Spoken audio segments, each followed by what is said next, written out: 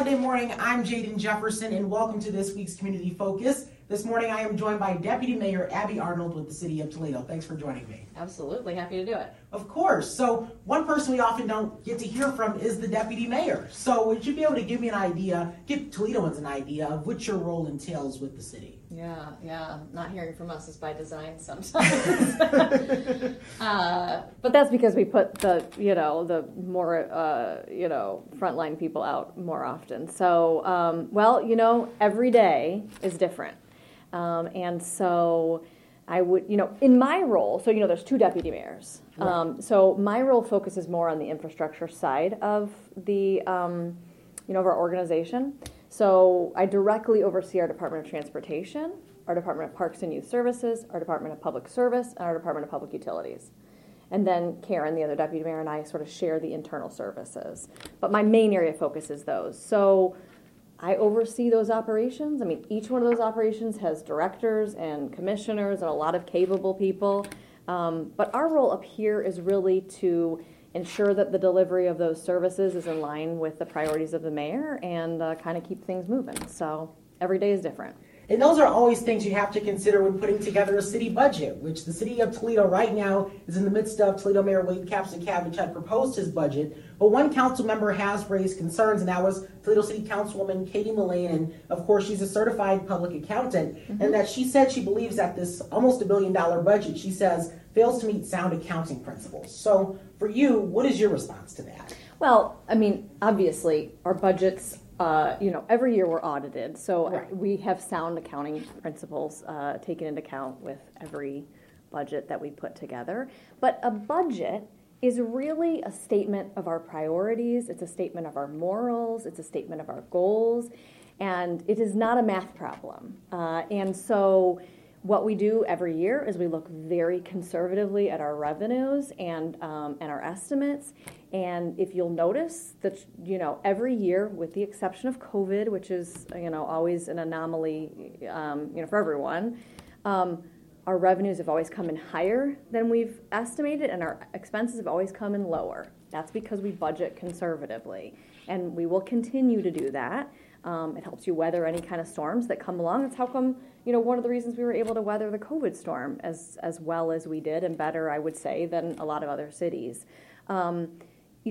My response, and I think I offered this similar response during the initial budget hearing, is, there's a couple different ways to look at our revenue projections and our estimates as it comes to expenses. And we could, as we look at, potential, a potential recession down the line, or at, what happens when the ARPA dollars run out, you kind of have two different ways you can look at it.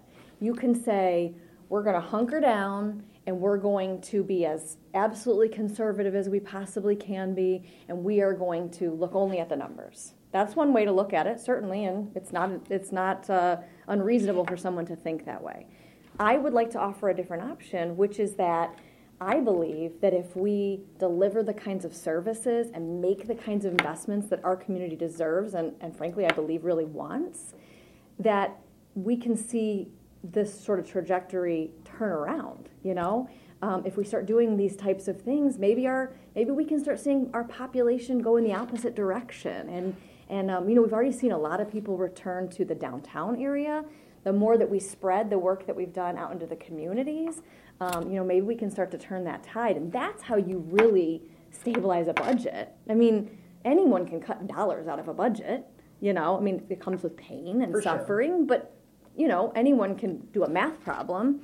But what I offer is that I think what we're doing as an administration, and the direction from our mayor has been, let's invest in this city and see our budget stabilize from the investments that our community really deserves. And that one thing you brought up about the population. I mean, every 10 years when those census numbers come in, it seems like for Toledo, the trend has always been a lot of pain when those numbers come out. And it hurts to look at those numbers. Yep. When you look at the population and the graph is going down. Yeah. I know when the mayor was first elected, one of his goals was to increase population. Mm-hmm. So when that next census report comes out, are you guys confident that the population will go up as a result of these investments? The thing that's hardest about some of these things is that you don't see the results overnight. Of course. And so often the work of one administration may not be realized until another one, but I think we got to keep at it because I think the pain and suffering only gets worse if we cut.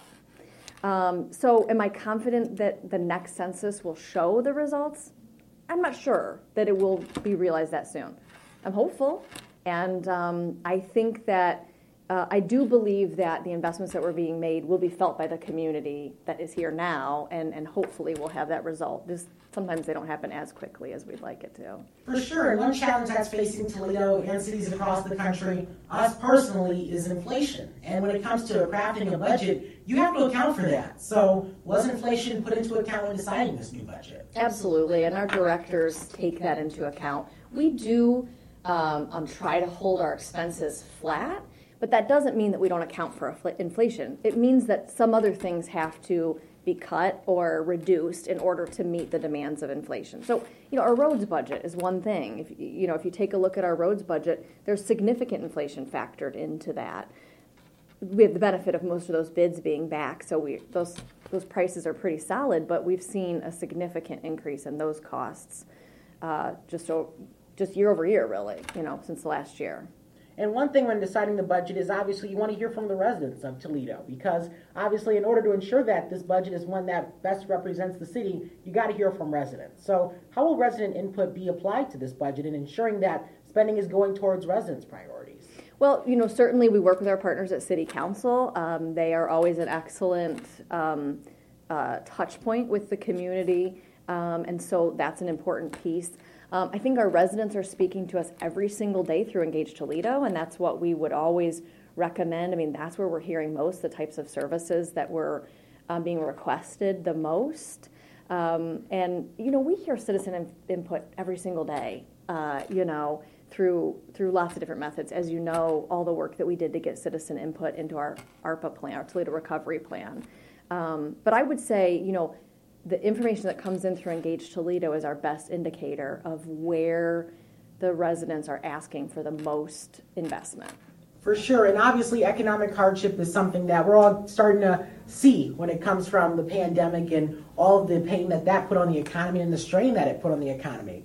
And one thing when preparing for this interview is on the city's website, there's actually a section talking about how Toledo is susceptible to the economy because of the manufacturing sector here in Toledo. And it's such a strong manufacturing economy. So in terms of diversifying Toledo's economy, what are some things that the mayor's office is doing in order to ensure that in the case we experience more hardship, that we're in a stable place when it comes to our economy here locally? Sure. And our roots in manufacturing is so important. It always will be.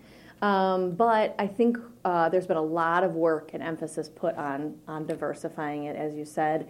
Brandon Selhorst is an excellent part of our team, the Director of Economic Development, and that's what he spends every single day doing. And I would say that he's doing a great job at that. I mean, again, look at where we've ranked on Site Selection Magazine for the last handful of years. I think we're doing just that with the work that he and his team are doing. And what do you think Toledo's future is going to look like as a result of that? Because I know a lot of people that are probably watching this interview, they grew up in the days where manufacturing was up there as the number one thing for Toledo. And obviously it's definitely going to be there for a while, but to see this economy start to diversify, what do you think that's going to mean for Toledo's future? Well, with everything that's going on with climate change, we know that Toledo needs to be poised to receive more residents, and so a lot of the work that we're doing is always in anticipation of that. But I think we'll always have the manufacturing. I think it's a part of our roots, and we should always hold strong to that. But the investments being made, you think about things like solar, and you think about like the Bitwise, project that's going to bring, all kinds of new type of tech industry.